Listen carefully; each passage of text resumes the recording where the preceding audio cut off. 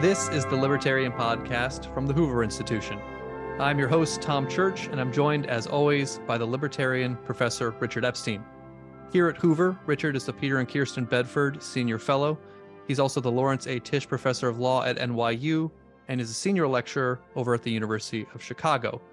And Richard, we just got a decision, I think a somewhat surprising 5-4 ruling with Kavanaugh and Roberts crossing the aisle, so to speak, in Allen versus Milligan, right, to rule against Alabama's recently drawn electoral boundaries. Well, recently, the court allowed the boundaries to hold for the 2022 election. Now, to understand this case, we have to know what Alabama did here with its redistricting, and talk about the Voting Rights Act and Section 2, which the case rules on. But before that, of course, Richard, can you help me get a judicial background to set up how we even got here? Yeah, I mean, look, there was a very long period of time in the United States where all reapportionment decisions were thought to be purely political in all relevant dimensions, and so that the courts would not get into them at all. The most famous expression of this is a case called Colgrove and Green, decided on 1946 about reapportionment in the state of Illinois. And Justice Frankfurter, who was at that point a non-interference kind of guy, said, I do not wish to get into a political thicket. There are just too many variables that take place, and we have to essentially stay out. The staying out, of course, means that the dominant party can reinforce its dominance in any situation in which districting has to take place, whether at the state or the federal level. And it turns out that you can do an amazing amount of things if you're given that degree of freedom, which almost gives your incumbent party a get-out-of-free-jail card they're never going to displace. And this sort of really got more and more anxious. And in 1962, in a case called Baker v. Carr, Justice Brennan, who was a student of Justice Frankfurter when he was at Harvard Law School, essentially turned the tables. And he said, there's one thing that we can do, and we're going to do it right now, which is to say that we're going to have a rule about districting, which one man at the time, one vote, was the dominant position. And we're not going to allow deviations from that. And indeed, the Supreme Court has said that's a standard that we could clearly enforce. You could count the size of the districts. And when they started to go through the 60s and 70s, minute differences in the total population were thought to be essentially non-satisfied. At some point, the Supreme Court was barking up the wrong tree. Most people would rather keep a community together in a single district with a responsive representative than to fragment it amongst two or more districts where people feel that they don't have access through their political person. So it's not just legislation that matters with respect to the choice of your representatives. It's also constituent services, which is an extremely important part of this business. So then some people say, okay, well, what can you do? Well, it turns out if you really limit the population, what you can then do is essentially change the shape and the configuration of the districts so that you can shift in a state like Illinois 4 or 5 votes, fully consistent with the one man, one vote principle. How do you do it? Well, it's a technique that's going to be involved in other cases. Take a city like Chicago, which is heavily Democratic. Take the suburbs, which are largely Republican. And if you're a Republican person, what you do is you make all the in-city districts all Democratic, and you don't have any of the suburbs in there. So what you do is you pack the districts, give them very large supermajorities, and then you have Republican districts going the opposite way. If you're a Democrat, what you can do is you can make a district which is 60% in the city and 40% in the suburbs. You got a lot more of those districts, and every one of them will go Democratic. So you can change an outcome in the state by 4 or 5 electoral votes. And so the great question that one has always asked is, do we wish to impose some kind of a compactness requirement and contiguity requirement on these districts? And it turns out there were several cases where there were racial elements involved in the 1980s, where a district would be a grotesque 400-side shape.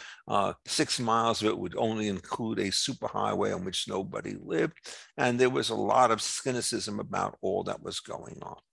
And so then you start moving forward. In the Rucho case about 4 or 5 years ago, the Supreme Court, when it came to the shaping issue more generally, it followed the advice of Justice Roberts. And he said, you can stack and pack any way that you want to do so. I'm not getting involved in that political thicket.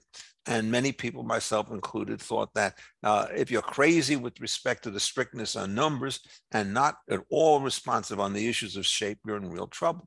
So we then come to the modern Alabama case or the Michigan case. It doesn't matter which one you're talking about. And what you discover is the population is not evenly distributed. And so the great philosophical debate that has always come is as follows. Suppose you have a population which is 20% of the total and you have 5 districts. Would you like to have a situation in which that 20% minority who has very sharp differences in opinion from the majority is going to be spread across 20 districts? And the theory is, well, you'll now have influence on 20 districts.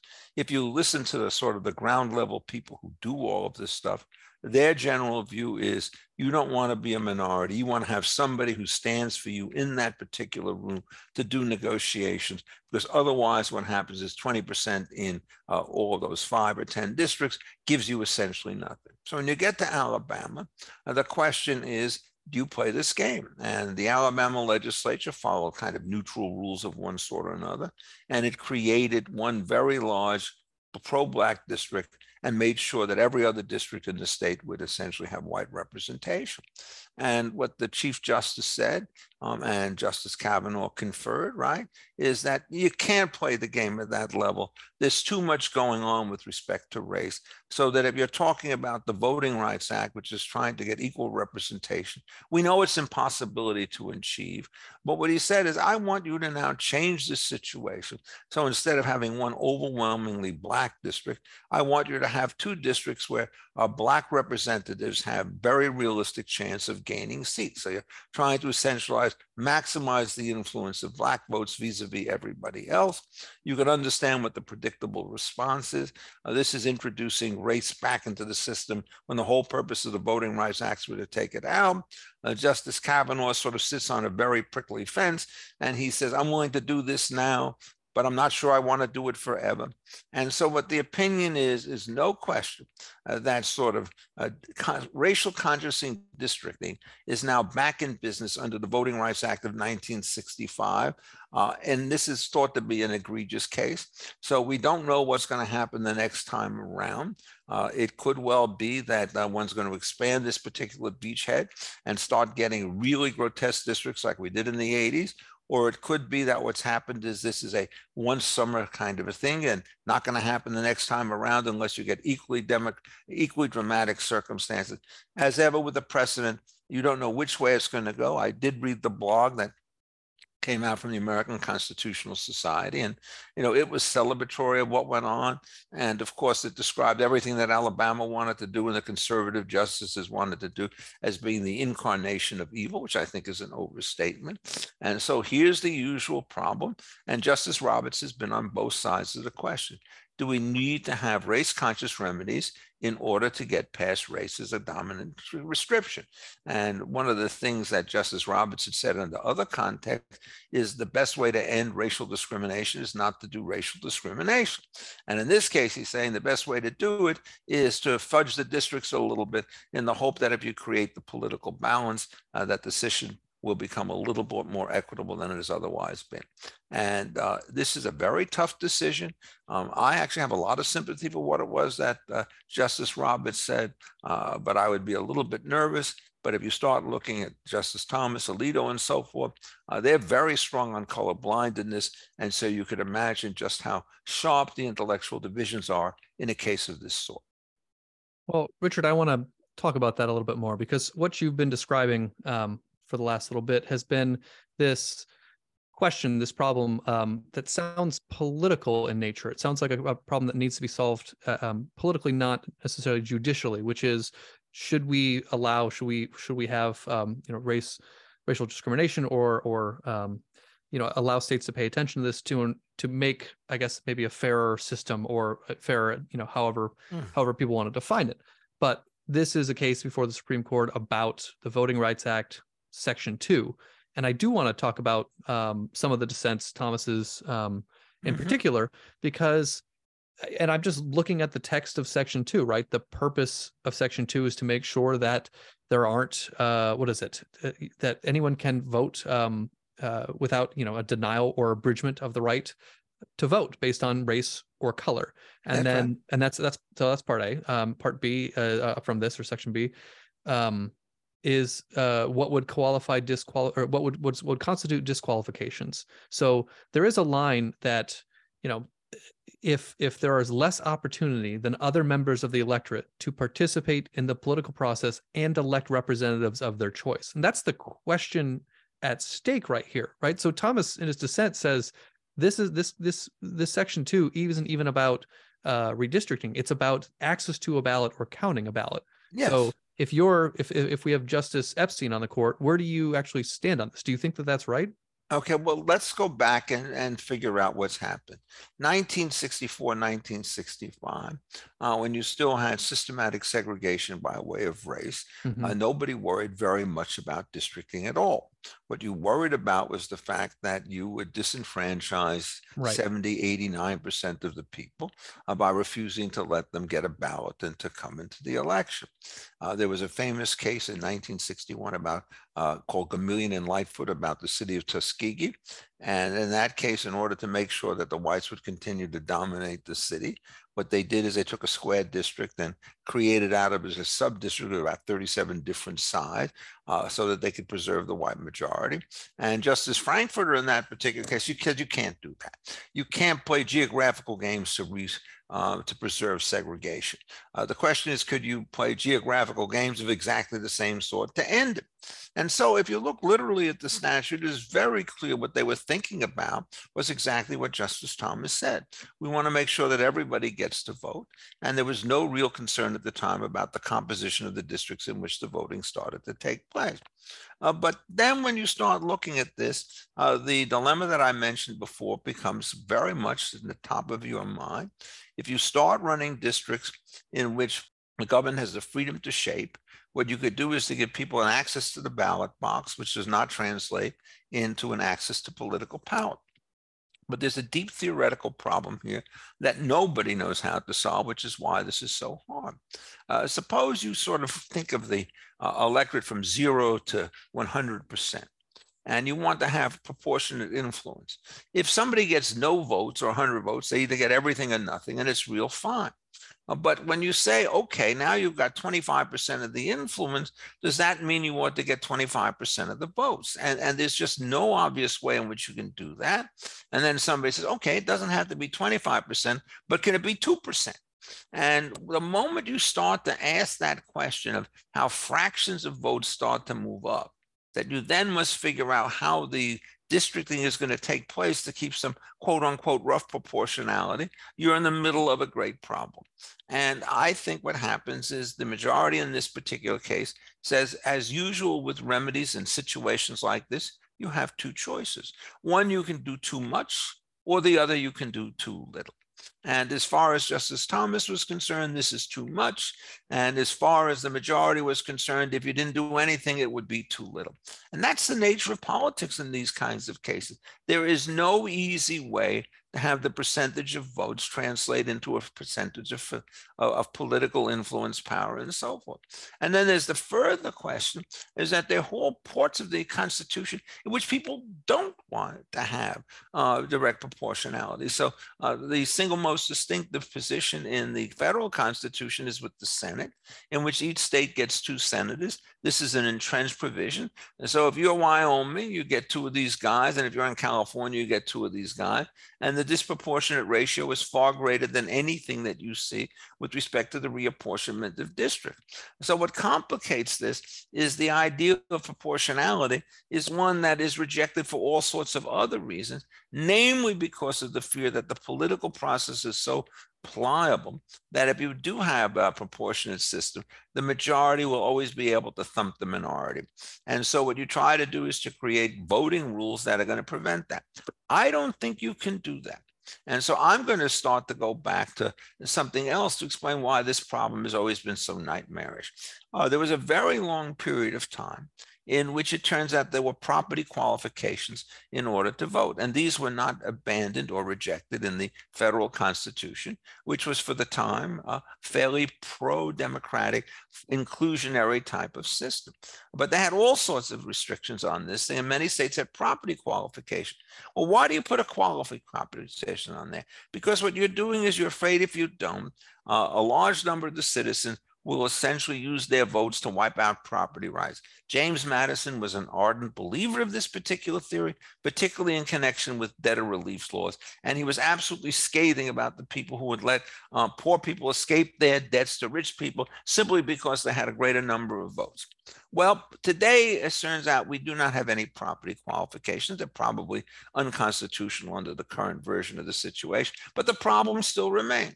The best way to handle it, in my view, has always been to have a relatively robust takings clause, which says, in effect, that massive redistribution is brought about by political majority is a taking of property from A to B. But if you then start to look at these, we do have pretty strong property protections for individual landowners whose property is occupied for the government for particular purposes. But there's very little protection against any kind of comprehensive regulation, whether it be of insurance or anything else like that, which results in major redistribution of wealth from one party to another. So the real difficulty that we start to have is if you push very hard on the sort of parity with respect to the votes, then the property interests are going to be very vulnerable. And the instability of property rights is something which everybody ought to worry about, because if property rights can be taken on day two, they will not be cultivated and invested in day one. And taking it does not mean only outright confiscation. There are all sorts of ways, like rent control and so forth, where you could limit a landowner's right to do something with property, which works massive kinds of redistribution. So what we do is we've gotten rid of basically the property constraint through the takings clause with systematic situation. So we're faced with this particular kind of dilemma. In this particular case, I think in the end, prudence, or whatever you wish to call this virtue, is something of the sort which says we go this far and no farther. And so what you do is you look at the way this thing works. Justice Roberts has a very cautious opinion. He hasn't abandoned everything that he said in Rousseau. He's not going to let them do anything about the way they put districts together. They're going to be restricts on continuity of a districts and compactness of a district and political coherence of a district. So he's not giving them a carte blanche. And it turns out Justice Kavanaugh has essentially moved a little bit further and saying, I'm not going to do whatever it is that we're doing in this case forever. So now what you have to do is sort of look at the distribution of 9 members of the Supreme Court. And what happens is you realize that they break not 6-3, but they break in very different kinds of ways. The 3 liberals on virtually every one of these kinds of questions will vote the same. Occasionally you will get only one person dissenting, as in the labor case, where it was Justice Jackson, who essentially wanted to leave something to an administrative procedure run by the NLRA instead of allowing a private tort action. That's an important distinction, but boy, it's not of the stakes that we're talking about here. But largely they stick together. On the other end, I think it's clear that Alito, Thomas, and Gorsuch on most of these cases stick together, but you have to be careful because there are a lot of quirky things about Justice Gorsuch in his interest in police rights and so forth that mean that there's a libertarian streakiness about him that the others may not have. So they're not uniform. But then when you start getting to the 4, 5, and 6 slots, Justice Barrett is close to those characters, the 3 major ones, but not entirely there. This case, she joins with them. Justice Kavanaugh is further to the left, I think, than Justice Barrett, and the Chief Justice is a little bit further to the left. So who's the swing justice on the Supreme Court when it starts to fractionate? It now is Justice Kavanaugh. This is kind of ironic because if you remember the utter vehemence, the denunciations, the attack on this man when he was up for the nomination, that simply rested on a complete misunderstanding of the kind of judge that he was. He was never a sharp right-wing judge and so forth. He was a very responsible, highly respected kind of center-right justice who had a very influential place on the circuit court in the District of Columbia and so forth. And he goes to the Supreme Court, they make him into Attila the Hun. It's not true. And so one of the things that you're going to have to worry about is, are you going to be able, if you're a liberal or a progressive, to maintain the narrative that this heartless, cold, mindless Supreme Court has got this uniform phalanx against ordinary people? Or you're going to have to start saying, each of these people have individual preferences, individual styles, individual tastes. And it would advise you well to read their opinions before you start to denounce what's going on. I mean, I feel that way about myself. I mean, there's some issues on which I'm very far to the right, some issues which I'm much further to the left, other issues when I'm not. And the reason why this case is hard is there is no ideal solution once you understand the difficulties of getting a voting system off the ground that allows you to have the correct sort of proportionate representation theory that seems to be a political idea. And you need to take it one step further. If you start using systems which break down the party system and simply say like the Israeli system, everybody gets proportionate to the number of votes that they have in a general election, what you do is you get fractured coalition government in government. And so what then happens is you get another problem. Since there's no ruling party, everybody has to form a coalition. These are extremely complicated. And when you're trying to form a coalition, the following proposition is almost always true. There'll be a party in the government which is needed to complete the majority coalition, which is very small, but since it's essential, it will get a disproportionate amount of influence relative to its size. So the same problem comes up when you start to figure out the way in which coalition governments work, which means, in effect, when you're dealing with democratic politics of this sort, it's the old lesson that you have to learn again and again and again. There is no such thing as a perfect solution in these cases. It's a question of making the trade-offs in the right way at the right time. If you want to pretend that they don't exist, you'll always be wrong. The moment you understand that they do exist, you have a better chance of trying to get a workable compromise. So I think, in effect, this case is a surprise in some way. But I think if you start looking at the 4 and 5 members of the coalition, to which Roberts and Kavanaugh, this is not something which is going to expand to a kind of a free-for-all of the sort which we may have had back in the 1980s. You've been listening to the Libertarian Podcast with Richard Epstein. As always, you can learn more if you head over to Richard's column, The Libertarian, which we publish on defining ideas at hoover.org. If you found this conversation thought-provoking, please share it with your friends and rate the show on Apple Podcasts or wherever you're tuning in. For Richard Epstein, I'm Tom Church. We'll talk to you next time.